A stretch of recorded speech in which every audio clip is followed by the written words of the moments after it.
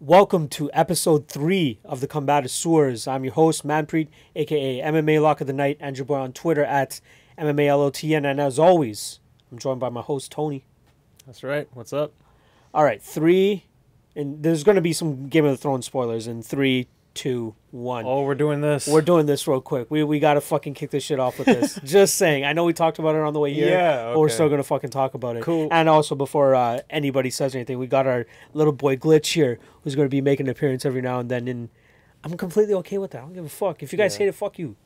And he fucking loves Tony for some reason. So he's going to be all over Tony. Regardless, Game of Thrones, potential spoilers. But the one thing that I wanted to talk about was when do you think it's right for somebody to be able to talk about Game of Thrones out in public, aka post about it on social media or anything like that? What's your I go with like 2 days. So if 2 it's days? Sunday, like by Tuesday, spoilers are going to be out, and you got to anticipate that. So you're like, if you were active on social media, which you're obviously not, hell no, you would feel comfortable on Tuesday of Yeah. 2 days after it be. It's such a big show that you know if you don't keep up with it, something's going to get spoiled. So you kind of have to watch it. Like, we'll give you the 1 day buffer. Yes.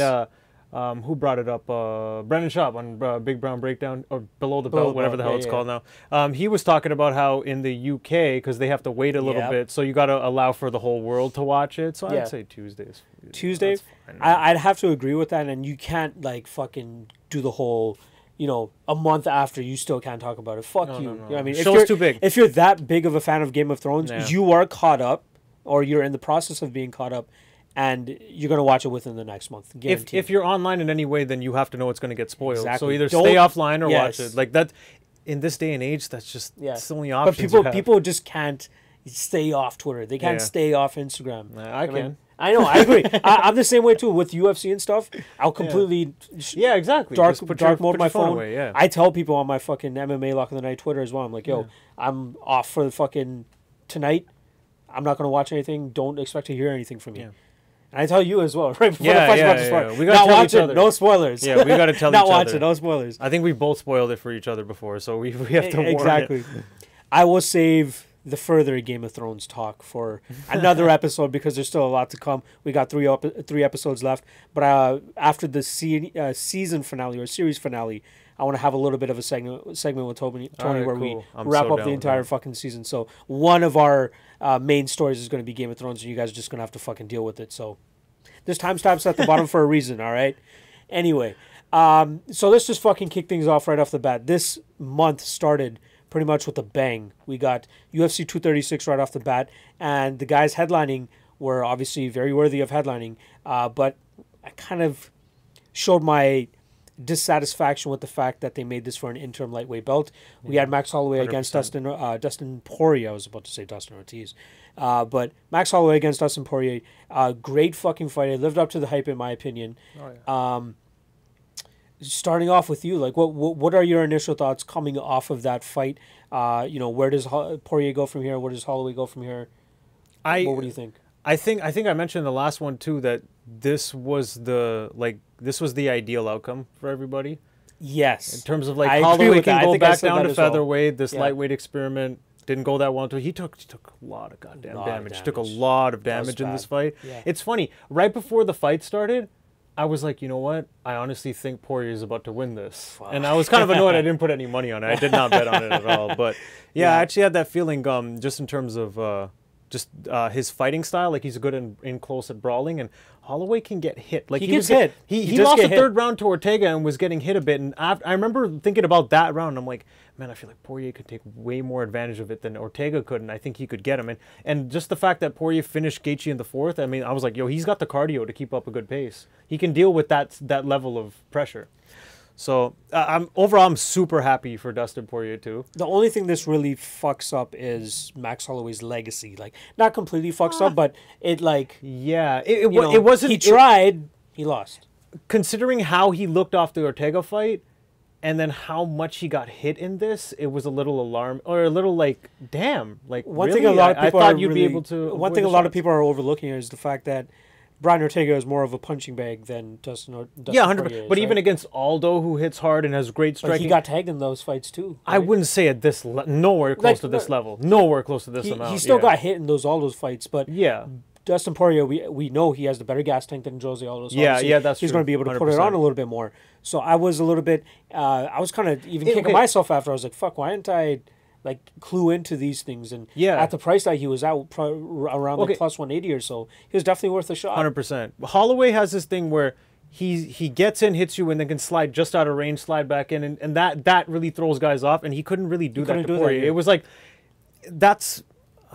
I don't know. I blanked out on my thought. I'm trying to remember how I scored the fight, but there was what was it? The fourth round where he busted him up with that knee. Yeah, was there a knee or elbow. Some people are trying to say that there's an argument for Holloway taking 3 rounds. No. And I did see that. Well, I did see that chatter out there, but it was kind of pointing out the flaws in the judging system, because overall everybody can agree Dustin Poirier won the fight, but there's an actual argument that could be made on a round by round basis for a Holloway win. I think I'd have to watch that fight. I think it was 3, 4, and 5. They were saying that you can actually make an argument for. I think Poirier definitely won. Wasn't it one of those later rounds where he got busted up really bad, and then Poirier started to put it on a little bit? I'm trying to remember. Remember he got that big gash on his. That was round 4, and I think Holloway was actually. A lot of people, I think most people actually scored that round for Holloway, because he so outside of that strike, he was getting lit up. Yeah, but not getting lit up, but like I think that's the round where people were kind of on the fence about. But then I thought it was kind of easy to score 1-2-5 Poirier, 3 Holloway, and then 4 maybe Poirier Holloway. Either way, 3-2, 4-1. You touched on it right at the beginning where you said that this is the outcome that most people were going to be most satisfied with, because we get to maintain the order of things. Yeah, it kind of like balances things out and gets rid of a little bit of chaos, like, you know what I mean, of the featherweight champ is now the interim lightweight champ. There is still an asterisk on the order of things for the lightweight division, because a bit, yeah. Tony Ferguson, right? Like, but okay, you know what I'm not too mad about now is that it seems like Poirier and Khabib are probably going to fight in September, which means they could turn around for like February, March, and maybe based on what Ferguson's going through, they should not. He can wait till then. I don't know if their stance is to actually make Tony Ferguson fight again, but he should not. Like, they're probably going to be giving him fights, especially like he's coming off some issues and stuff. They might want to give him that little bit of a warm-up fight. So you know how they did it with Pettis, where Pettis was clearly not ranked high enough to get a Ferguson fight, but Ferguson's coming off that injury, so they gave him Pettis. I think they should kind of give him maybe a similar type of deal where it's like a very beatable opponent for him, but some to shake the rust up. But I don't know if he'll take it at this point. He's it looks. I'm pretty sure I've seen a few tweets where he's just like, champ shit only. So I think he only wants the belt. Let me throw this one name out for you. Let me throw this one name out for you. Okay. Hashtag, even before I say it, hashtag would watch. Yeah. Is it? Nate Diaz. Okay. It's a money fight for him. You know what? I know Nate Diaz is not that relevant in the lightweight division, but it is still a fight where Tony Ferguson, it's very winnable for him. That's what I mean. That's why I don't mind it. It's very winnable, because I know you're about to say Justin Gaethje, and I'm on board with that. But that's also too tough a fight for Ferguson in terms of taking damage. Like, he doesn't need that fight. Exactly. Avoid that fight when you can get a title fight. I think most hardcore fans would want to say that they want to see Justin Gaethje and Tony Ferguson go at it, right? But if you really think about it, the more logical thing is, especially if you're a Tony Ferguson fan, is Tony Ferguson against Nate Diaz, because he gets his feet wet again. He gets a W. Like, there's no way that I can realistically see Nate Diaz winning this. He could obviously outbox him on the feet and pressure him, but Ferguson does that, and Diaz has good jiu-jitsu too. He gets hit. He has good jiu-jitsu, and Tony Ferguson. They're actually very similar now. Now that I'm thinking about it, they kind of they just do the same things. As I'm putting this fight together in my head, I'm like, oh, wait a second. They do the same things. How much more of an advantage does Tony Ferguson have in this fight than he does in a fight against Justin Gaethje? In the Justin Gaethje fight, you're putting up with a lot of pressure, a lot of leg kicks, good wrestling. So maybe Tony Ferguson might not even be able to get this fight to the ground. Yeah. So mostly just boxing with Nate Diaz, but it's the same similar type of style. Maybe more pitter patter than you're actually getting. But just the fact that Nate's been off for so long, it seems like, you should probably be able to get that fight. Yeah, realistically, I don't want to hear anybody mention Tony Ferguson's. I think the last fight was the Conor fight, UFC 202. So that was 3 years ago. Yeah. That was in 2016, was it 2016? So I think it was 2016, yeah. God damn. He was booked to fight Dustin Poirier in November. Yeah. And but that just never happened. Such a fiasco at the end there, but... I don't know. That's interesting. Yeah, but for money-wise, yeah, fine. He could take that fight, but realistically, I think he should just wait for the belt. So we've covered Dustin Poirier in the lightweight division. Yeah. Max Holloway now. He goes back down to 145. He's going to defend his belt. Yeah. Who is most deserving? I think we got the rankings just up here, so we can. I think easily you got to go with Volkanovski if he beats Aldo. So you don't want to give Aldo a third shot. if Aldo beats Volkanovski, no. Yeah, he's on a 3-fight win streak, and maybe rankings wise he deserves it. But man, he got beat down twice. I don't see why it would go any differently, really. If Aldo beats Volkanovski, they should do Zabit versus Aldo. Why not? Sure, why not? Right. I think honestly, I think they're already working on Ortega and Zabit though. Oh. I think that's what they're trying to do. I'm cool with that. I think that's what they're absolutely okay with that. Or I might just be making that up, but I'm pretty sure I saw that somewhere. Yo, honestly, then, if Aldo wins, I think they just do give Frankie the shot. There's literally no one else. Because if Aldo wins, he's still won. Ortega's coming off a loss. Volkanovski would be coming off a loss. Moicano's off a loss. Zabit's there. Zabit's not ready for a shot. Frankie's coming off a win over Cub at least, even though it's been a while. You know what? Jeez, that actually makes and that's the only guy that Holloway hasn't beat. If you refer to the rankings, that actually makes a little bit of sense. Because you got Mirsad Bektic at 9, Josh Emmett's not really up there. So essentially, Aldo could really kind of fuck up the whole contender list if he beats Volkanovski. But if Volkanovski wins, 100%, he gets the shot. He gets a shot, easy. Because he'll probably jump to 1. Yeah, number 4 beating number 1. He's going to at least number 2. I think the right move here is to beat against Ortega. Frankie gets a shot if Aldo wins. Volkanovski gets a shot if he wins. Yeah, easy. If not, why not book? I think Moicano just hinted that he has a fight booked, so he's slowly going to get back on the path of a potential title shot. Like losing to Aldo is one thing, right? So it's a loss, but it's a decent loss. So yeah, Aldo can still throw that. But I want to see Zabit Ortega now that you fucking said that. Fuck this Yair noise. I don't want to. I wonder if I'm making that up. I swear I heard that. Maybe I don't know. There's definitely nothing booked. I would definitely know if something's booked. No, nothing's definitely confirmed. But yeah. So we got Holloway pretty much waiting for what's going on with Volkanovski and Aldo. Thankfully, which is happening in like 2 weeks. We got UFC Ottawa this weekend and then UFC 237 next weekend. I'm pretty sure he's not even the co-headliner. Well, obviously you got Anderson Silva there. I just saw his top 3. Yeah, it was Cannonier Silva as the co-main event, and then even the fight where he fought Moicano, he was third from the top, even though it was a fight night. So it was Moraes Assunção main event. There was somebody in the co-main event. It definitely wasn't his fight though. There was another big fight on that card. I just can't fucking remember it off the top of my head.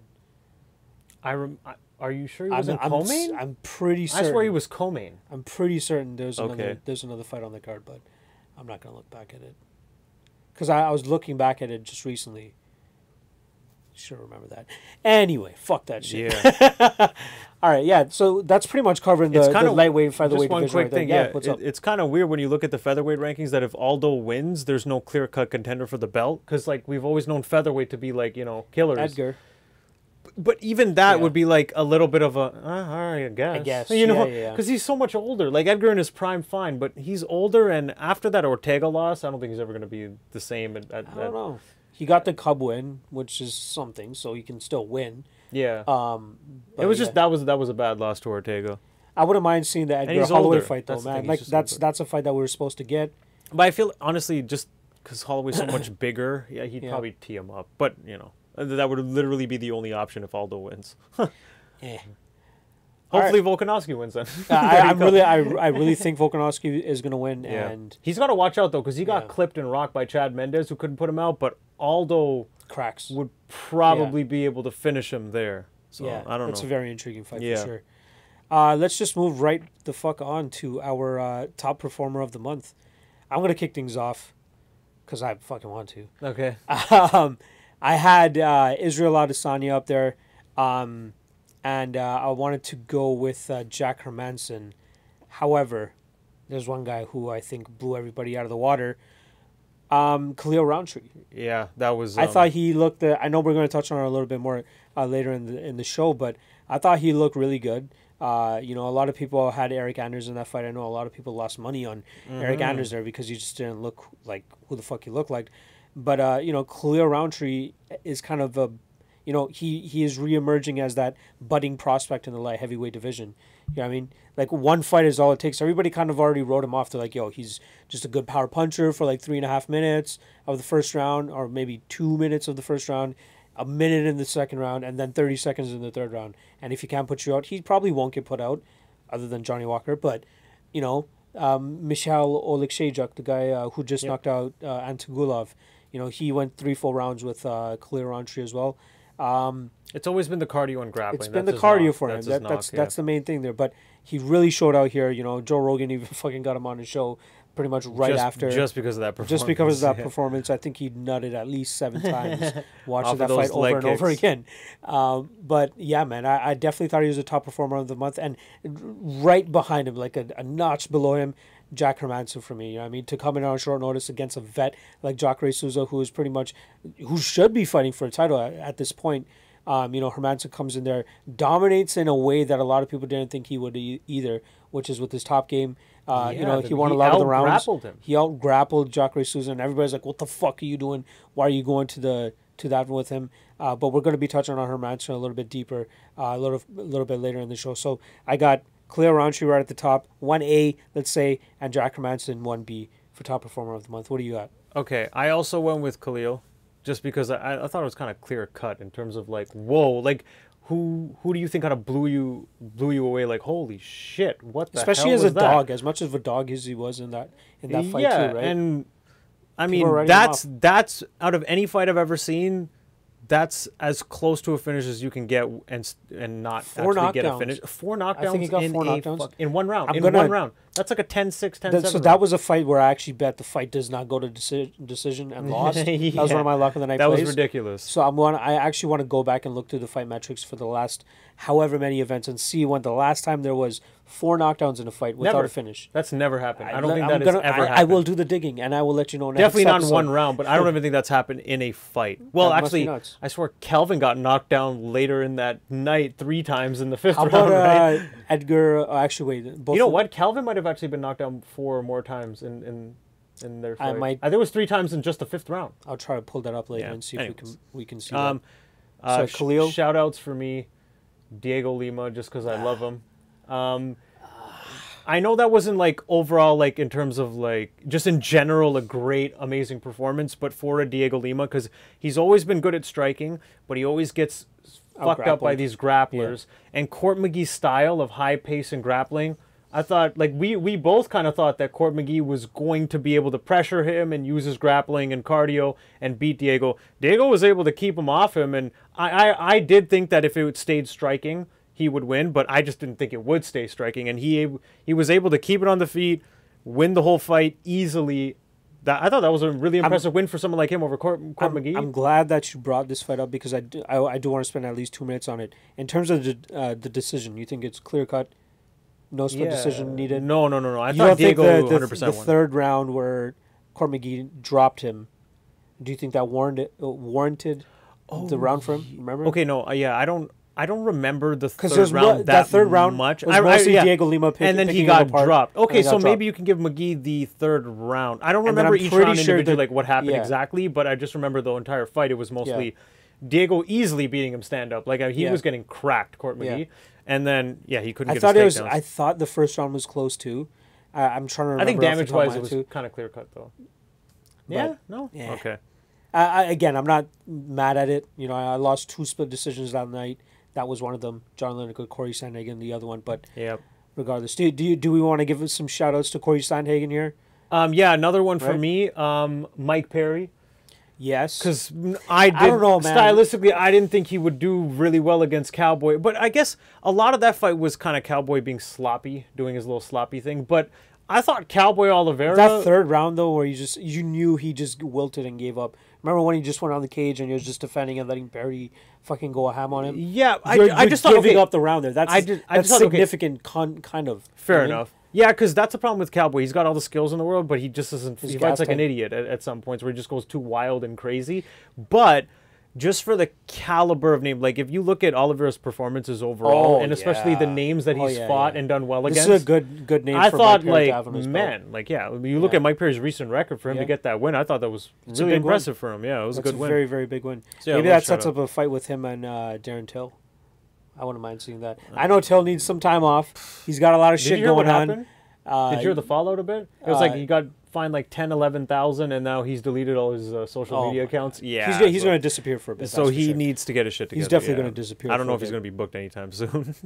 Well, let's just get fucking into our next topic, which is pretty much Jack Hermansson busting onto the middleweight scene. 2 wins in 30 days? Let's call it 30 days. Yeah. Right. When was the? It was March 28th. I'm pretty sure. I'm pretty sure that was March 28th. So roughly in 30 days, in 1 month's time, Jack Hermansson finishes David Branch within less than a minute, right? He power guillotine chokes him, gets that win there, and then comes into this fight with Jacare Souza on only like 2 or 3 weeks' notice, very, very short notice, and pretty much stamps his spot in the top 5. Right, he better be in the top 5. I gotta fucking look at this he just beat number 3, so he better be top 5. UFC rankings don't fail us now. I don't have the. Yeah. Okay, Jack Hermansson, number 5. He's all right, number 5, I'm not mad at that. Luke Rockhold is obviously going to get taken off that because he's fighting at light heavyweight. Yeah, I don't know why he's not been taken off those. So once he maybe makes that debut at light heavyweight, they'll take him off. So Jack Hermansson will probably be around number 4, right? So. And I guess they're going to do. Romero with Coast. You know what? If Hermansson's actually able to fight, Romero will probably be the fight that he would want to take. Hermansson Romero. I like that. But I think Hermansson keeps calling out fucking Chris Weidman though. I don't think he. There's no need for that fight. Like we were supposed to get Jacare Souza against Yoel Romero. Yoel pulls out. Jack Hermansson steps in, beats Jacare. Why not give him Yoel Romero now? You know what? I think the only issue would be that Romero's looking to come back now. Hermansson's had 2 fights. He's probably going to want to sit out for a bit. I'm sure he'd be down to like fight in like December or something. And you all can wait. I think honestly, I think they're going to book the Costa fight with Romero. They seem in like dead set. I wouldn't. You know what? I wouldn't mind that actually. Chris Weidman and Gastelum, Paulo is right below it. Was it number 8? So yeah, I wouldn't mind seeing Weidman Gastelum. You said rematch? No, Hermansson Weidman. But that just wouldn't make sense for Hermansson, man. Weidman's just not coming up. Like poor Weidman, he's fought like everybody in the top 5 or 6, and he's like 1-4 against them. He looked good in that Jacare fight too. He didn't look bad. He looked offensively good, but defensively, Jacare just walked him down and was still landing. So you got to do something about that. Like it's crazy when Jacare gets into that like 3rd round mode where he just fucking. He realized like okay, like. Whatever this dancing stuff Weidman's doing is clearly getting me. I can't do anything about that. I'm just gonna eat them. Throw bombs. I'm just gonna eat them and counter with bombs and he started to get paid off for him, but 100% because that was a fight that he was probably going on to lose. No, Jacare. That's what everybody was saying. They're like, Weidman had the first 2 rounds in the bag and he was probably gonna win that. And I'm like, I don't know. I had it 1-1, and then Jacare was pressuring in that 3rd. He was winning that round. He clipped him a couple times. Oh yeah, that might. Yeah. I thought the fight was kind of closer to even than Weidman winning, but either way, he got that crazy knockout at the end. We got Jack Hermansson pretty much spoiling Jacare's career. You know what I mean? How much more does he have another run left in him? You know what? You might puts him back down. He needs to win at least 2, max 3 more fights to be considered for a title shot. Jacare is like one of those guys where it's like, how did he never get a title shot? I mean, he was in talks for a title shot since like 2013. It's been like 6 years, I swear. He's been on top. He steamrolled Bellator's middle-weight champion.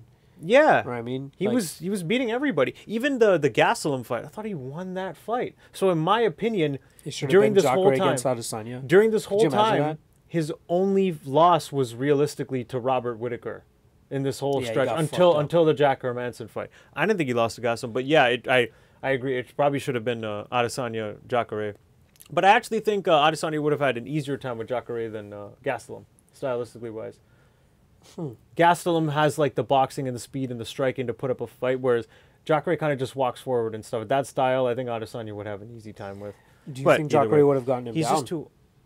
Nah, I don't think so. Jacare, in my opinion, doesn't really have the best wrestling not amazing. ability to get. He doesn't even try and get takedowns that often. He's willing to stand, and then if you you know, I guess if you give him the opportunity, he'll do it. But so they I don't know if they've officially announced it, but there's a lot of hints and rumors that they're going to be doing Adesanya and Whitaker in September. Yeah, that makes sense. Or October, stadium, right? In the stadium in Australia. Yeah, that's going to be fucking nuts. That is to have a Kiwi against an Australian, like, and that in Australia as well. What last time they sold out 58,000 with Ronda Rousey and Holly Holm. Yep. Right. Like I don't even think they had much Australian representation. Yeah, on that card. Now they have their champion is an Australian, and the guy he's fighting is from New Zealand. I know. How fucking nuts is that? Yeah, that's nuts. That should be. That's gonna be an interesting fight. I would honestly have to favor Whitaker after the way Gastelum performed against Adesanya. Yeah. And Gastelum had some success, yeah. The damage that Adesanya, like, you have a fight like that, you probably shouldn't be turning around in 6 months. What is it? So he fought April 13th and they fight in September? What is and that was also, his 4th or 5th fight in the one calendar year or something ridiculous. Yeah. And now he's going to turn around in, like, another 5 months and have a war against, I don't know, man. That's a tall order, but, yeah, should be a fun fight either way. So, in Tony's realistic world, not realistic, let's say fantasy world, sorry. What's next? We got Jack Hermansson against who? I think they're going to do Gastelum. Jack and Gastelum. Just because Romero is probably going to be booked with Costa. Gastelum and Hermansson both have reasons to kind of chill out a bit and relax before they take another fight.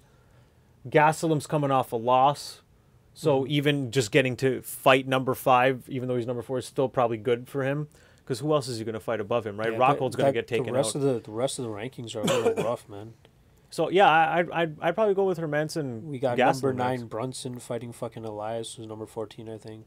Number 13, Jared Cannonier against Anderson Silva coming up. Where's Anderson ranked? Is he even ranked there? That's weird. Oh, he's not ranked. He's not ranked at all. When's the last time he fought? He's 15. Oh, he's number 15. Oh, yeah, he lost to, he beat Derek Brunson. He lost to Adesanya. And they lost to Adesanya, yeah. That's crazy. He's 15 now, just at the bottom, and Adesanya's number 1 now. And and both of their last fights was against each other. Nuts. That is crazy. Do you think Jack has what it takes to get a title shot? Realistically, if he fights Kelvin Gastelum next, does he get past Gastelum? I think that's a tough fight for him. Kelvin's boxing is good, but man, Jack is a huge 185. He is huge, actually, and if he gets, you know what, he definitely has the grappling advantage too. Well, actually, I don't know. He's top heavy. Maybe the wrestling advantage, yeah, and good top game. But Kelvin has some quick ass grappling, and he's got. Remember his rear naked chokes? My question is going to be, how does he deal with the strength of Jack? How does he deal with the size of Jack? Kelvin really is a welterweight. Kelvin's a welterweight. I think we all know it. He's a welterweight. It would not surprise me, nor should it surprise you, that he should fucking be dropping down to 170 now. Yeah, I kind of feel like this middleweight experiment should be done. Like I feel like it. He made it to as far as he could. Exactly, which is very respectable. They forced him to go up. He made a run for it. Got the wins to get into title contention. So it's like, okay, I'll just keep going with it.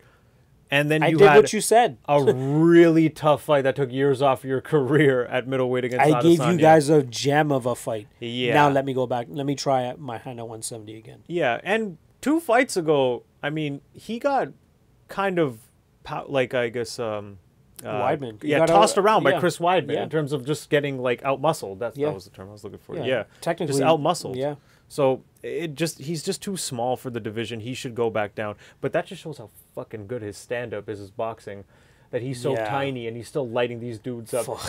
He was landing on Israel. Like, that's what I found crazy. Well. I think we're going to talk about that later, so I'm going to hold my thoughts. But no, that was insane, dude. That was nuts. I'm kind of happy to see Luke Rockhold go up to 205. Definitely. I think his time at 185 is done. He got the title there. Now just move up. He's so good, and people kind of overlook it because they hate him. He's cocky, whatever. But even the Romero fight, I think that's his last fight, right? He got knocked out by Romero. He got knocked out. He was lighting. Well, kind of lighting him up. His boxing looked sharp, and he was beating Romero up until. Once again, he always has that one little issue. One slip his up. Little check right hook that he always gets countered with, and his chin up. And he just keeps getting put out by one shot. So maybe it would be way better for him to go up to 205. The weight cut's probably not doing him any favors. Maybe that's why he keeps going out. Maybe. But he's fighting Jan Blachowicz, I think, in July. So do you think that he could make a serious title run here? Like 100%. Daniel Cormier is probably going to retire by the end of this year or next year. I'm surprised Daniel Cormier is still ranked #1 at light heavyweight. I know Why is he even in the rankings? I mean, he should be there if he's there, but. What do you mean? Like, you think he should just be a heavyweight? Yeah, he shouldn't be in the rankings there. He's the heavyweight champion. He probably won't even fight at 205 again. He fought. When was the last time he fought at 205? John Jones. Was it the loss to Jones? I think so. Because Jones hasn't. Was it Volkan? No. Volkan was before. Yep. I think you're right. No, he was champ. Remember, he was champ, and then he got it stripped when Jones came back. Yeah, that's right. So who did he beat to get? Oh no, wait, he was reinstated the champion, and then I think he went up to fight Stipe, right? Then he lost the belt, then they reinstated him with the belt, and then I think he fought Stipe. Why do I feel like he fought someone else before Stipe? And won. But going crazy. Yeah, whatever. Either way, yeah, I'm definitely happy to see Rockhold back. I think he fought Derek Lewis in November, but yeah, that was after. Yeah. I think he'll if he beats Blachowicz, which he should, skill wise, skill wise, he should clean up everybody outside of Gus, really. Yeah, dude, him versus Gus. So if Gus gets past Anthony Smith and Luke Rockhold gets past Jan, that's the fight you make. So Rockhold realistically just needs 2 wins, and he's getting a title shot. Who else is lingering there? Blachowicz and Gus. Corey Anderson. I mean, if you think about it, if you're Luke Rockhold and you see that Anthony Smith got a title shot and Thiago Santos is getting the next shot, and these were middle-tier middleweights, you're probably like, what the fuck? Like, why the hell didn't I jump up earlier? This is just going to be easy. Well, as long as he doesn't get too cocky. Gus is a hard fight. Watch Jan fucking put him out. But yeah, oh god, that would be terrible. He should easily beat Jan as long as I think he should definitely try and take him down, but even stand-up, he should be able to hold his own. Gus, I think, is a hard fight. I just hope that his chin issues and all that stuff gets rectified once he goes up to 205. That's a 20-pound jump. That's what I'm. But I also like that he's a big fucking dude as well, man. He's huge, and he's ripped too. So it's like I don't even know how he's making 185. I'm interested to see how he looks with that extra 20 pounds on, and is he going to look even more? Is he going to look Paulo Costa-ish? Is he going to look fucking, is it going to look like muscle fat? Like, how is it going to look? How much bigger is he going to look? 20 pounds is a lot. That's a ton. That's a huge jump. Yeah. Come to think of it, I'm kind of disappointed they just didn't do Rockhold Gus right away almost. Yeah, they're dilly-dallying with this I guess they're just trying to give Rockhold a nice little entrance fight into the division. Don't just give you Gus right away. But yeah. Oh, another thing just to quickly point out, I don't like the Gus Smith booking. I don't like it either. Smith is coming off a loss to the champion where he didn't do anything. The Corey Anderson fight. I'm not mad with the Corey Anderson think about it. Smith's coming off a loss and fighting up. And he's number 8. That's fucking hilarious. He's coming off a loss to the champion in which I didn't... Like, a lot of people say, oh, he held his own. I thought he fought very unimpressively. I didn't think it was that great at all. And now he's going to fight number 2 who's coming off a win? Look at number 12. Oh, no, wait. Gus is coming off the Jones loss, too. They're both... This guy's coming. Oh, yeah, Johnny Walker. Johnny Walker's coming, baby. How is he ranked below Jimmy Manawa still? I don't know. Jimmy Manawa's fighting Alexander Rakic next, who's not even ranked. Gotta mention Corey Anderson, especially after he was on JRE. Yeah. Because the guy keeps talking about how he gets overlooked all the time, and he's kind of right. Yeah. Like, let's get him a good fight. The Glover fight was very impressive. He should get Dominic, but I know that Dominic Hayes is probably going to be like, fuck no, I want to fight up. So, yeah. Corey Anderson should be getting a good fight. Corey Anderson just called out, who the fuck They should have done Corey Anderson and Anthony Smith, not Anthony Smith and Gus. Because Smith's coming off a loss, so he should fight down. Corey should get a nice little fight with someone ranked above him. He could probably dominate. He'll probably beat Smith. Corey was calling out Dominic Reyes, now that I'm thinking about it. Yeah, but Reyes is another up-and-comer who wants to fight up. He probably won't take. But Corey Anderson isn't really an up-and-comer. Like, he's already cemented. Like, we know what he is. We know who he is. He just hasn't gotten the opportunities to prove himself. Yeah. That's it. I wouldn't really classify him as an up-and-comer. I think that's a good test for Dominic Reyes, to be honest. Like, it's a guy who's already established in the UFC, has a good track record. No. I meant Dominic Reyes is an up-and-comer, kind of. Yeah, no. Like, Dominic Reyes is an up-and-comer. Yeah, so that's why I don't think he wants to fight down at number 8, especially against Corey Anderson. I don't think that does anything for him. And that's kind of a dangerous fight. He's up to number 5. That's a dangerous fight, relatively. Like, for stylistically. For me, it's nuts that he's even number 5. Off of the Volkan fight? Yeah. I think Volkan's severely overrated when you think about his wins. Like, his wins Dude, were so quick. He started getting domed. He has a submission loss via neck crank. To Kelly Anderson or whatever? Yeah. That's just... Even his wins, they were really quick. He didn't get to show much. So I'm like, okay, I think maybe we're... And the Cormier fight... Cormier broke him and finished him twice. Yeah. People don't remember. Twice, yeah. At the end of round 1, the bell saved him, and then he just broke him and finished him again. Like, it was not impressive. That was the easiest battle. And then the Anthony Smith fight, he just gassed and felt like he did nothing while Anthony Smith finished. Smith didn't even look that impressive. That was bad. He looked really bad in that fight. It was just Volkan not looking good. Yeah. And then, even the Reyes fight, I thought he lost that clear cut, just based off lack of activity. He probably could have won it if he just did more. But, I don't... All right, that's gonna wrap up our middleweight talk with Hermansson as well. The main thing was Jack Hermansson just pretty much making a splash as soon as he beat Jacare here. But we're gonna move right on to the double jab segment. I've already gotten a lot of love for that segment. I know a lot of people love hearing my man Big Rob's voice. What's going on, Rob? Hey. What's going on, guys? He's back. So we're slowly getting him to learn these MMA names. Some of them are a little bit harder than normal. I wish I could show you guys the script so you guys can see how we actually have it phonetically spelled out for him. But he enjoys doing it anyway, so we're glad to have him along for the ride. So he didn't have to say Hermansson? Nope. You know what I told him. He's lucky. What I would have told you to write, right? Nah. Let's leave that alone.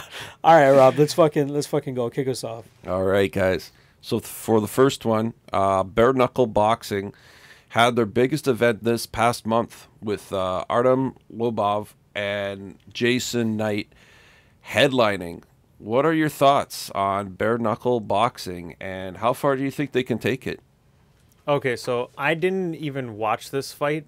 Did you actually watch all of it? I did, actually. Okay, I did watch this fight. I didn't see this fight, but I did see highlights of it. In terms of how far it can go, I think it just looks too brutal. So it's probably always going to have a niche, smaller audience. I don't really care to watch it, in all honesty, because I tend to just like watching MMA because it's everything, the ground and everything. So after watching MMA, it's hard for me to kind of watch just straight boxing. And especially these guys, they're not established, they don't have a name. So it's not really, I guess, a thing for me to a certain degree or that much. But yeah, I think they'll always have their little niche and they can put on their events, but I don't think they're going to grow that much. Just based off like the cuts and the cosmetic damage it causes too. I mean, Jason Knight's face looked like fucking Chucky, the doll. Like that was pretty. I showed it to Big Rob as well, and he was fucking disgusting. I didn't think it would be that bad, bare knuckle boxing, because I think the problem is they still wrap the hands, right? If you didn't wrap the hands, you can't. They wrap the wrist. Yeah, so but that allows them to punch full force too, and not worry about the wrist damage. I think if you just went straight, like no hand wraps or anything, it wouldn't be as brutal. And I don't know. Might be better. So, unlike you, I did watch the Artem Lobov fight and Jason Knight fight. I saw, I think the fight before it as well. I can't remember who it was, but I did also see the Chris Lieben finish as well. I'm not sure if you saw that. I know, I heard about it. It's just, I think it's just an outlet for these guys that are maybe a little bit older, or maybe, out of the UFC, Jason Knight being a prime example. That's a good point. And Artem Lobov being the example of guys that just like to fucking bang. You know what I mean? Like Artem Lobov in his fights, he doesn't like taking fights to the ground. He just fucking swings. He has T-Rex arms. He has the shortest reach ever recorded in man's history. And he just loves to swing, and he just gets lit the fuck up every time. Yep. Now, this time, he doesn't have to worry about takedowns. He doesn't have to worry about any type of clinch or anything like that, because they break up clinches pretty quickly. So I think it's good for guys like him, entertaining guys like him, and especially this fight that they have coming up now in June with him and Paulie Malignaggi. That is, in my opinion, crazy. That's going to be the barometer in terms of how much they're able to actually take bare knuckle boxing to the next level. Because Paulie Malignaggi is probably the biggest name they're ever going to get in boxing. Let's be honest. We're not getting no Floyd Mayweather. We're not getting anything like that. So, I like the sport, but I don't know how far that they'll actually be able to take it. Definitely not UFC level. Yeah, just good point on it's good for the let me bang bros. Exactly. All right, Rob, what do we got next? Okay, for number 2, Khalil Roundtree put on an amazing performance against Eric Anders. What are your thoughts on his improvements? And are there any other fighters that come to mind that have shown similar improvements between fights? All right, so I'm going to kick this one off. We touched on it a little bit earlier in terms of Khalil Rountree probably having the performance of a lifetime, if not of this past month. Again, very impressed with his striking, his Thailand style, his Thai style with Tiger Muay Thai. I remember a lot of people shitting on him. They're like, yo, why the fuck is he in Thailand? He already has good striking. Why isn't he not going to like a AKA? Why isn't he not going to one of these more wrestling dominant That is kind camps? of a fair point before we saw him. Before we saw him. And then he just comes out and completely proves everybody wrong.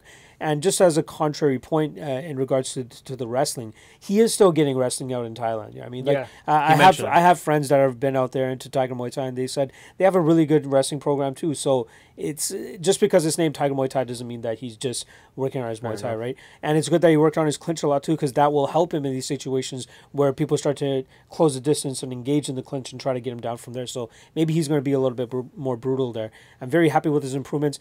The one fight I did want to touch in terms of similar improvements between fights, TJ Dillashaw, between his title shot with Renan Barão and whoever the fuck he fought before them, Mike Easton, leaps and bounds he looked better. So that was actually my one of my honorable mentions, but another couple that I wanted to mention in terms of improvements, Robbie Lawler after he came in from Strikeforce against Josh Koscheck. He was a huge underdog. I had money on Koscheck and he just ran through him because he was lackluster at middleweight Strikeforce and you thought he's done, and then he just came back into title and at a different division too. Yeah, cut back down to welterweight, killed it. Crazy. And then I think my number one would have to be Henry Cejudo against Wilson Reyes after the DJ fight, where he came in this weird, and when he knocked him out, you're like, what the fuck? You just totally switched up your whole striking stance, and you springy on his feet, and he just destroyed him. So that was one of those where you're like, whoa. But I also had the Dillashaw Barão after the Mike Easton fight. And Khalil, we kind of touched on it before, but one thing that the most impressive for me out of that was that he controlled his striking, so that he was able to go 3 rounds and keep 4 knockdowns. It wasn't just craziness. It was like the whole time it was even when he hurt Anders, just stick to it, and he fought consistently. That was big in my opinion. That was the biggest part of that. What's next, Rob? What do we got? Okay, guys, for number 3, speaking of TJ Dillashaw tested positive for EPO. Is this a shock to you? And what are your thoughts regarding USADA, PEDs, and other fighters who have tested positive? Okay, so, maybe that's the reason he looked so good after the Easton fight, right? He was able to keep up a good pace with the EPO.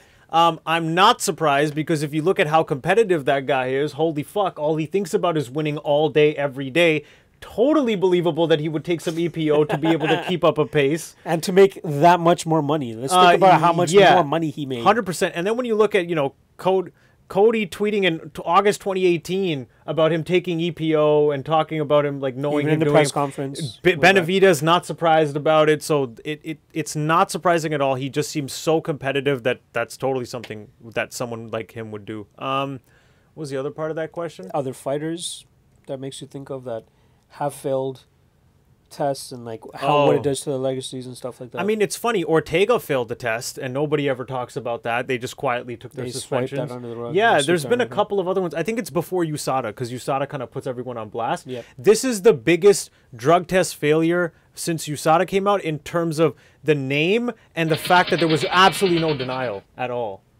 Like everyone else had the tainted supplement or dick pill excuse or whatever. This nothing. He just flat out admitted it. For me, with TJ Dillashaw, it was not a shock at all. I mean, one thing that I've learned, like even way back in the day, like in 2011, 2012, when I really started working with the UFC behind the scenes and the Score and all those guys, I forgot who it was, but there was one guy. Actually, I do remember who it was, but I'm not going to put him on blast.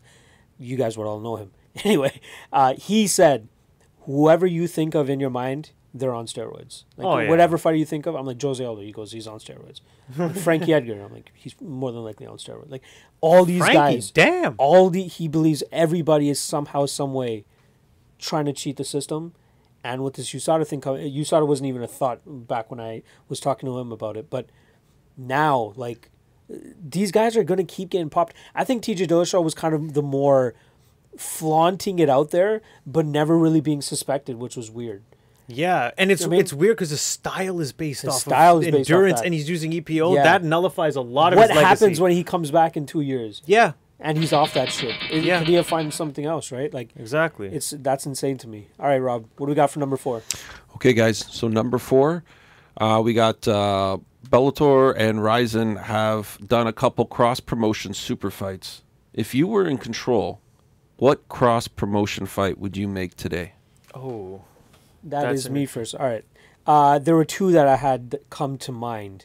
One would be I want to see Gegard Mousasi come back to the UFC. So I'm taking like anybody into consideration. So any promotions, all right? I'm thinking Gegard Mousasi coming back to the UFC to defend middleweight Bellator belt, whatever they want to call it.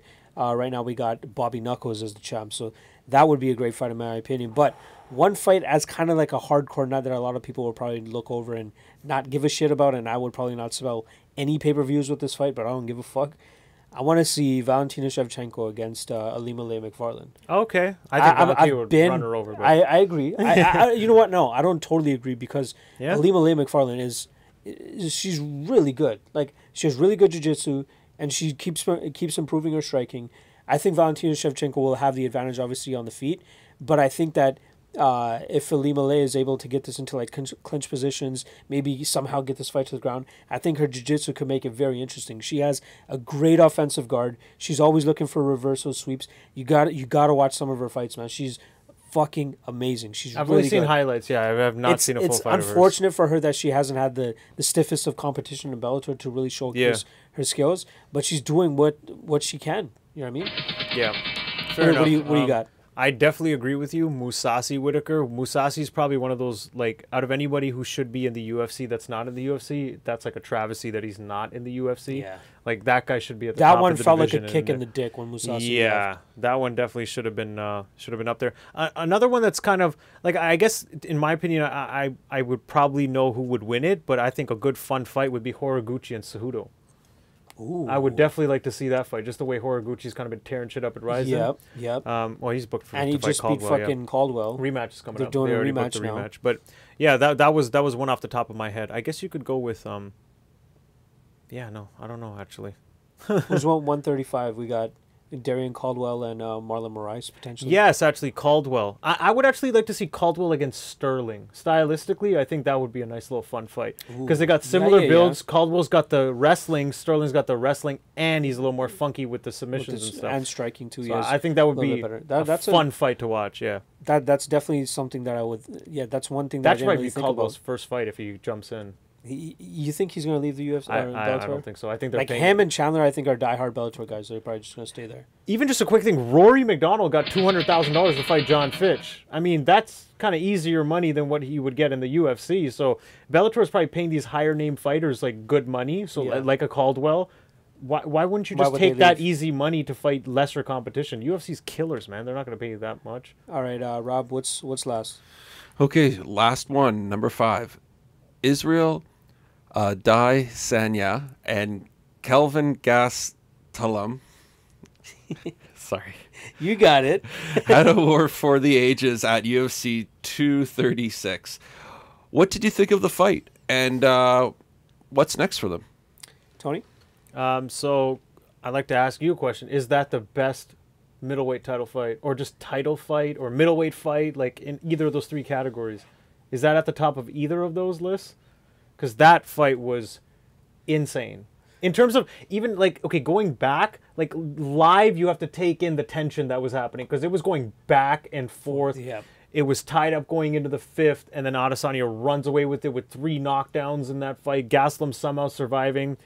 Gastelum looking so short and pudgy and still able to hit this tall, rangy kickboxer. Like, I thought Adesanya was easily kind of going to be able to beat him and get out of, like, he would...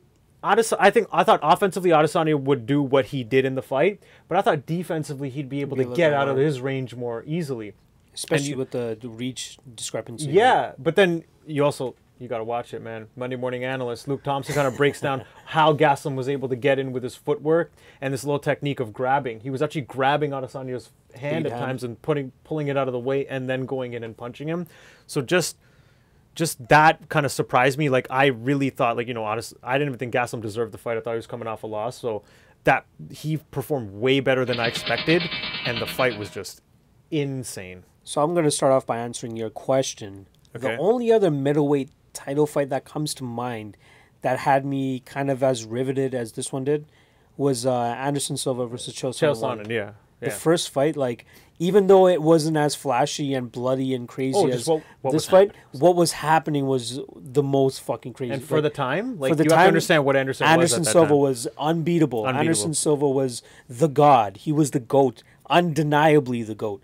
The way he was finishing everybody, the way he was just going about things, and then Chael Sonnen comes in here, goes 4.5 hard rounds of controlling him on top, beating him up, like landing good shots from on top. Maybe not advancing guard or anything like that, but was beating him up enough to keep the fight on the ground. Yep. And then we all know what happened in the 5th round where he... But either way, he tested positive that fight. He would have got stripped. Yeah. Anderson Silva would have got the title back. He was at like a 17-1 TE ratio. Yeah. It was but in terms of Izzy and Gastelum, man, that fight was just insane. It really came down to that 5th round, in my opinion. We had a 2-2 going into that 5th, and Adesanya just pushed a little bit harder, was able to get the better moments, and pull away with that fight. Kelvin's fucking chin. Like, he should have been finished like 6 times in that fight. It shouldn't have even been like a war. It really, Adesanya probably should have put him out easy, like quicker, but guy would not fucking go out. You guys know how I like to do the leeways, right? So I'm going to find a way to leeway this into the next one. So we're talking about Israel Adesanya and Kelvin Gastelum. A fight that would have been very fun for him at welterweight had he been there when Rory Mac was still in town. Would have been really good. So our next topic is pretty much Rory MacDonald getting that victory over John Fitch. He moves on in the welterweight Grand Prix. So we touched on the welterweight Grand Prix when we had episode 1, I believe. So now we're into the 2nd round. We got Rory MacDonald against Neiman Gracie, and we got Michael Venom Page against Diego Lima. I picked Neiman Gracie as my dark horse of this tournament. I forgot who you picked. If we were to I think I took Lima, didn't I? You thought Lima was going to win the entire thing. You think? I want to say Lima. With the way things have gone now, we've seen the 1st round. Ooh, this is Do you still feel the same way? Let's just quickly touch on that Fitch McDonald fight. So, we watched it together. I was kind of falling asleep in and out. It was late, but from what I saw a lot of Fitch controlling. But then when there were stand-up periods, Rory would just destroy him. You thought, like, watching it live, that handily, I thought he had at least 3 rounds. Yeah, minimum, and you were surprised at the decision. Yeah. Then I remember, like, I went online. Most people actually had it for Rory based off damage. They seemed to give him 1, 2, and 4. So, because they felt that Fitch didn't really do anything controlling. But either way, for Rory, that was a weird fucking fight. Everyone thought he was going to blow him out of the water. And for Fitch to control Rory like that, when Rory kind of handled Tyron Woodley, that was a little, like, what is going on? The thing about Fitch, though, is he's always had that grindy style. He just doesn't stop. And he's strong. Like, he is a physically imposing guy. And he has good cardio. Will just shoot and stop, and then, Fitch will just keep going. But, I don't know, it just, like, Rory really should have probably blown him out of the water, and now I think he's probably going to be an underdog going into the Gracie fight. See, I was hoping you were not going to say that. Why? I was hoping that, I was going to say that Neiman Gracie is still going to come into this fight as an underdog, but probably not as big of an underdog because of the performance I just had against John Fitch. I got to watch a little bit more tape on Neiman Gracie to really understand how he's able to get these fights to the ground and if it's going to be something that he's going to be able to do with Rory MacDonald. Yeah. And we've seen that if you can pressure Rory against the cage, that you can be successful with takedowns depending on how consistent you stay with it. And you would expect a guy like Neiman Gracie to be able to string his wrestling together, to maybe hop on the back, pull guard if he needs to from certain points. So you think that he might even be a favorite going? Yes, because of not only the performance against Fitch, but Rory's post-fight comments. That guy might be mentally checked out. He really backpedaled ever since then. I mean, he's all religious, found God. He doesn't feel like he has that spirit to hurt people anymore. That's a problem. Neiman Gracie's trying to come out here and win $1 million Neiman Gracie, and change his life. Yes, Neiman. What is it? Hold on. One thing to touch on after that, but after my quick comment. But Neiman Gracie is an up-and-comer. Yeah. He wants it. He's like trying to get there. Rory's there. To make a name. Rory's there and almost mentally checked out. Like, this is not good for him. And it's a quick turnaround on top of that. Yeah, June, right? Yeah, he's got to get his head together and get in the game. I think Neiman Gracie is probably going to sub him and probably will be the slight favorite, I think. I really do. One thing. What's this whole... Did they announce that the winner gets $1 million? Yeah. They actually announced that? Yeah. Oh, okay. I kept hearing that, and I'm like, what? Like, I thought it was just each fight is just, there was no prize or anything. It was just the tournament. I didn't realize it was $1 million. Winner of the tournament is obviously going to be the champion. Oh wait, on top of the payment that they got. I think so. In each fight leading up to it. They must. Or is it an accumulated? No, right? No. They must have like a legit $1 million prize. Okay. They're going like the PFL route of things. Right? Hopefully that's enough motivation for Rory. But the way it looks right now, man, I don't know. It's not looking good for him to win that fight. I think Neiman Gracie's probably going to win that fight. So say Neiman Gracie goes out there, pulls off the upset of what I think would be an upset. Yeah. Diego Lima starches Michael Venom Page, which I think he opened up at like minus 300 or some shit. Holy shit! Yeah. I don't think he's going to starch him, but I think he's going to beat him. 5 rounds. He might be able to finish him. Page, like He's durable. I think people underestimate Page still a little bit because like it's just really the grappling. And Lima's definitely a better grappler than Paul Daly. Yeah. So that's not a good look for Page. But I could see it going to a decision. I don't think he gets like destroyed on the feet or anything like that or pressured. And I think he might actually do better than people think. I think he'll take a couple of rounds, maybe 1 or 2 rounds from Lima. But I think Lima will get it done. He'll look better than the Daly fight. Something tells me about that. I believe that's the same night as Rory and Neiman. Oh, are they doing both of them at the same time? I think so. If I'm not mistaken, they should be doing around the same time. Okay. So they could even wrap this tournament up by October, considering how quickly they're going with this thing. Yeah. The only thing that really held this up was Rory McDonald going up to face Gegard Mousasi. Because I'm pretty sure the first fight of the tournament happened, and then they had Rory versus Gegard. That was terrible booking in terms of timing too. And then you had Rory get destroyed before he has to get into a tournament. At least he got to fight John Fitch in his first fight, so he's not going to take damage. Yeah. He just got tired. Yeah, but he could possibly have lost that decision. Yeah. And the one thing that really struck me in that as well is John Fitch didn't complain much.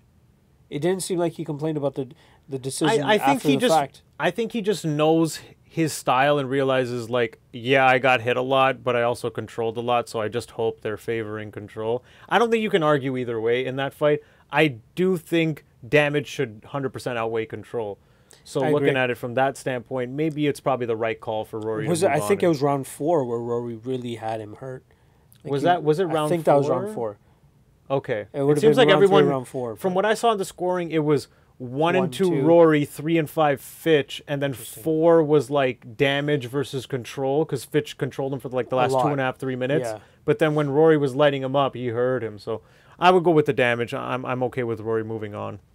Bad performance. Where does Rory go from here though? Like, you think he's going to lose in the next fight? I think if he loses in the next fight, maybe it's time to retire. And I think if he wins the next fight, complete the tournament. Ridiculous to say, considering that, just a couple of years ago, not even a couple of years ago, we thought Rory was like the next coming of GSP. I know he never really lived up to his potential though. He had just kept getting all these losses in between and having some lackluster fights, and you're like, oh man, like he's not getting better. The like Wonder Boy fight was so weird. I was there live for that one. That one was. He says he trained like an idiot for that. I remember him commenting on that, like he was only trading like karate stuff or something. I don't know, like to counter that. He just kept doing the Imanari roll. Yeah. Like, and it was not working. No, I don't. I just didn't understand his approach in that fight, and it was a very pivotal fight for him too, considering it was the last one on his contract. He knew like it was Bellator or UFC after this. Bellator with the loss, UFC I get a better contract. Yeah. Right? I don't know. I personally think he's just been on the downhill. Do you think after that Lawler fight, I think Lawler just took his it was that fight where he broke that was just too much for him. Like after that, he's never been the same. Do you think there's a universe that we see Rory eventually return to the UFC? I think he's done. I think he'll. I mean, you're getting paid more in Bellator than you would probably make in the UFC. Or, well, I guess now if he went back to the UFC, he'd get more money because of what his value is in Bellator. But it wouldn't be enough of a raise to fight those killers. Yeah, that's true. That's the thing. It's not going to... And at this point, like, he's not like a young up-and-comer coming through. He has a lot of fight years on him. He might just be done with it, just the way he's talking and stuff. So I think he just rides it out in Bellator, collects a couple more checks, and then he should just exit the game, be done with it.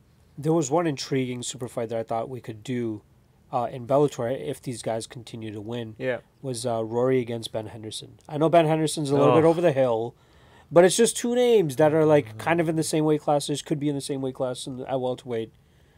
I know. I think it's just my bias for fucking Ben Henderson. You know, I've always been a fan of that guy, and I know. Just want to see bigger things from him. I didn't even watch that. Ben too. Yeah, I didn't watch his last fight with Piccolotti, and you want to another split decision. Split decision. Just seems to fucking happen all the time. He either loses them or wins them. So let's put a finality to this. Who wins the Bellator tournament? I think Lehman beats Gracie in the final. And I think you're going to say Gracie beats Lima in the final, aren't you? You fucking know.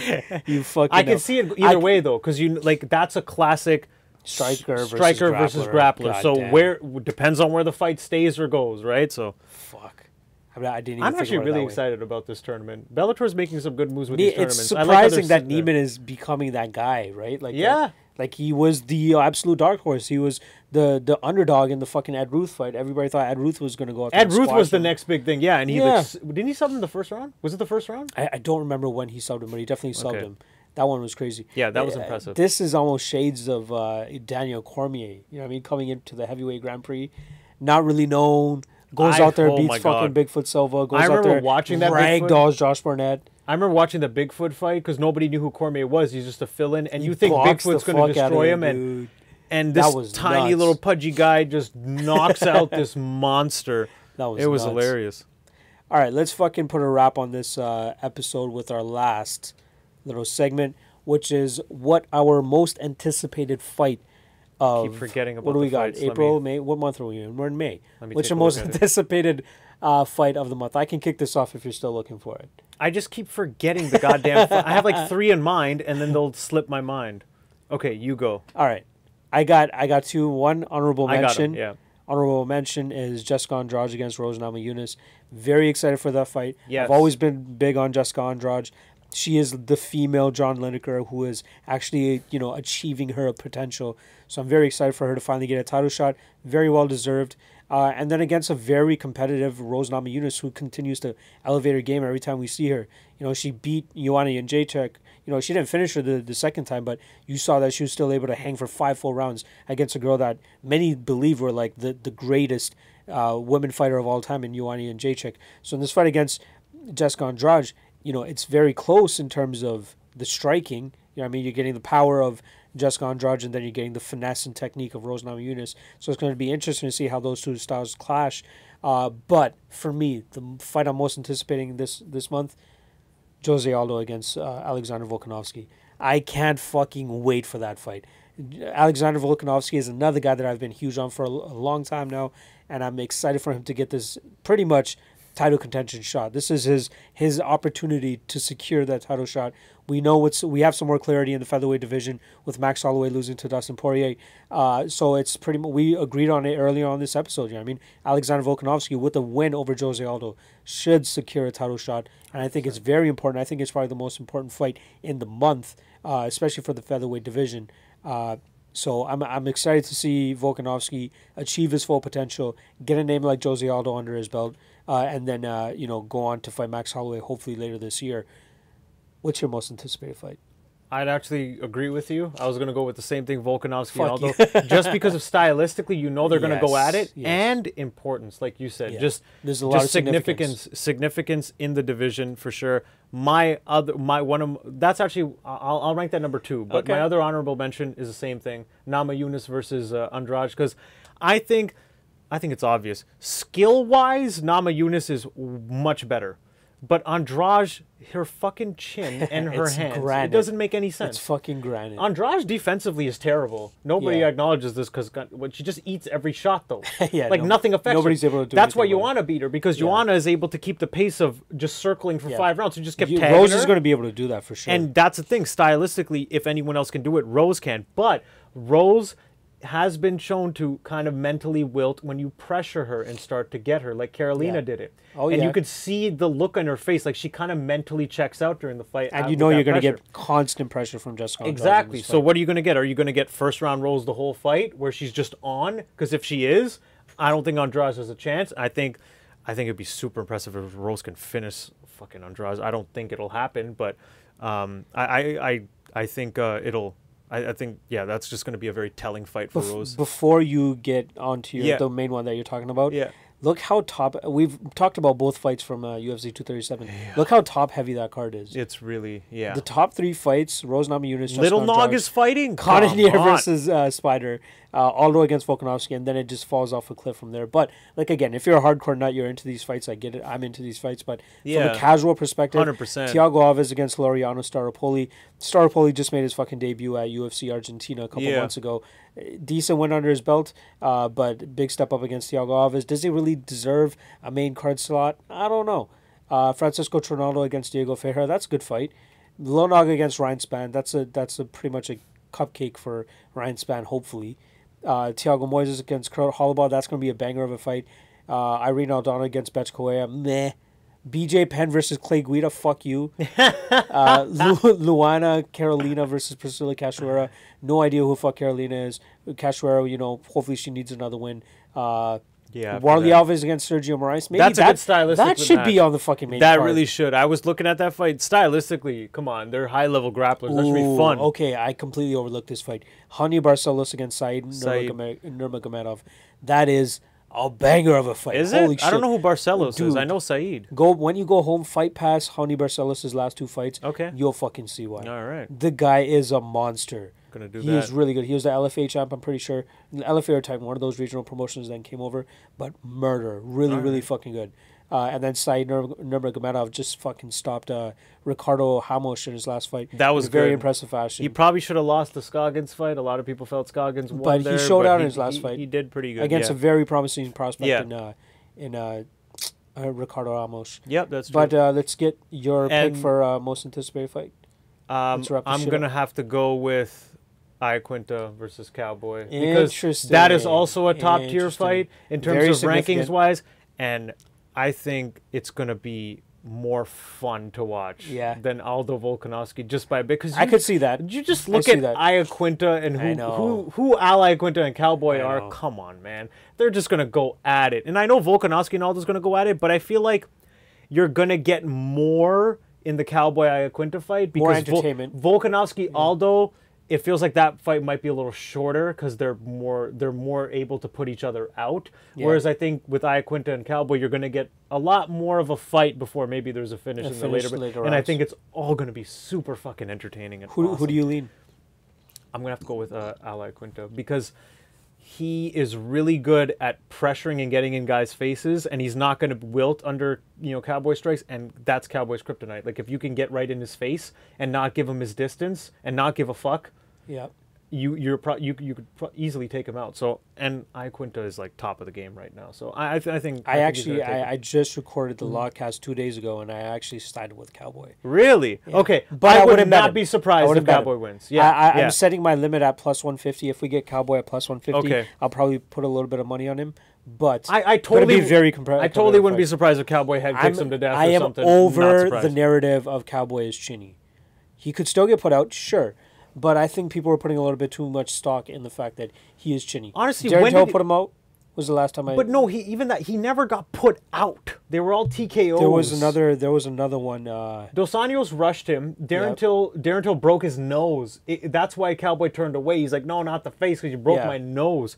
And then Jorge Masvidal was the bad one. Yeah, that was the one where at the end of the first round he was out, and then Herb let him continue, and then he got TKO'd in the second round, just standing against the cage. But he also took that fight after a tough fight against Matt Brown only a month later. Yeah, that was a really quick turnaround for him because he wanted to fight in Denver, right? And Jorge Masvidal's boxing, come on, man. That guy's going to put anybody fucking out. Let's see. The last time he got knocked out was... It was Darren Till was a TKO. October 2017. Then before that was Jorge Masvidal in January. He got rocked in the Yancey fight, I think. He went 3 rounds with Robbie Lawler and ate some good shots there, too. That was a tough fight, yeah. Robbie pressured him in the first and third. Medeiros, he didn't eat too many shots. Leon Edwards, he stood with for 5 rounds. He took a couple of Mike Perry shots, and then Mike Perry shot himself in the foot.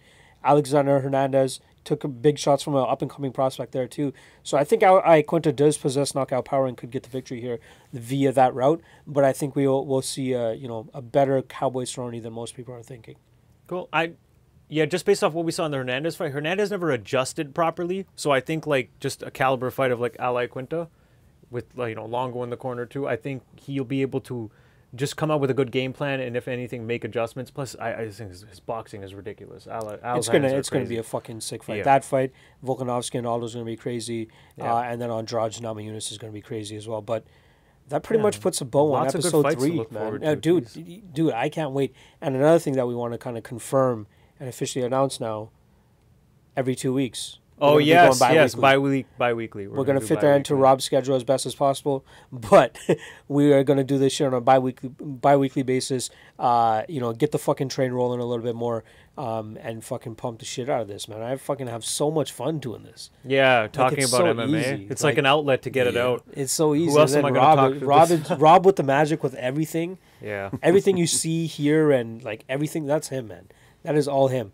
We're just here to look pretty and talk about fucking guys punching each other in the face. I feel like Callum from Fight on the Couch. Yeah, I just come in. Where do I sit? Yeah. What do I talk about? What do I talk about? All right, cool. That's pretty much all it is. So yeah, we should be back in about 2 weeks' time. I'm going to be going on vacation next week. Tony's just going to be fucking doing whatever the fuck he does. Yeah, chilling out. But I'll be back for, I said on this last episode of the Logcast, I'm going to be recording UFC 237's episode on my phone while I'm in Saskatchewan, so it's going to be a little bit lower quality than normal, but I still want to get the content out there for you guys, so be sure to check that out next week. Good luck on the fights this weekend. Good luck on the fights next weekend. And then me and Tony will see you guys in 2 weeks' time. In 2 weeks, yes. All right. We're out. Later. Peace. All right. How long was that? Oh, it's 6:35. God damn. We went late. What is that?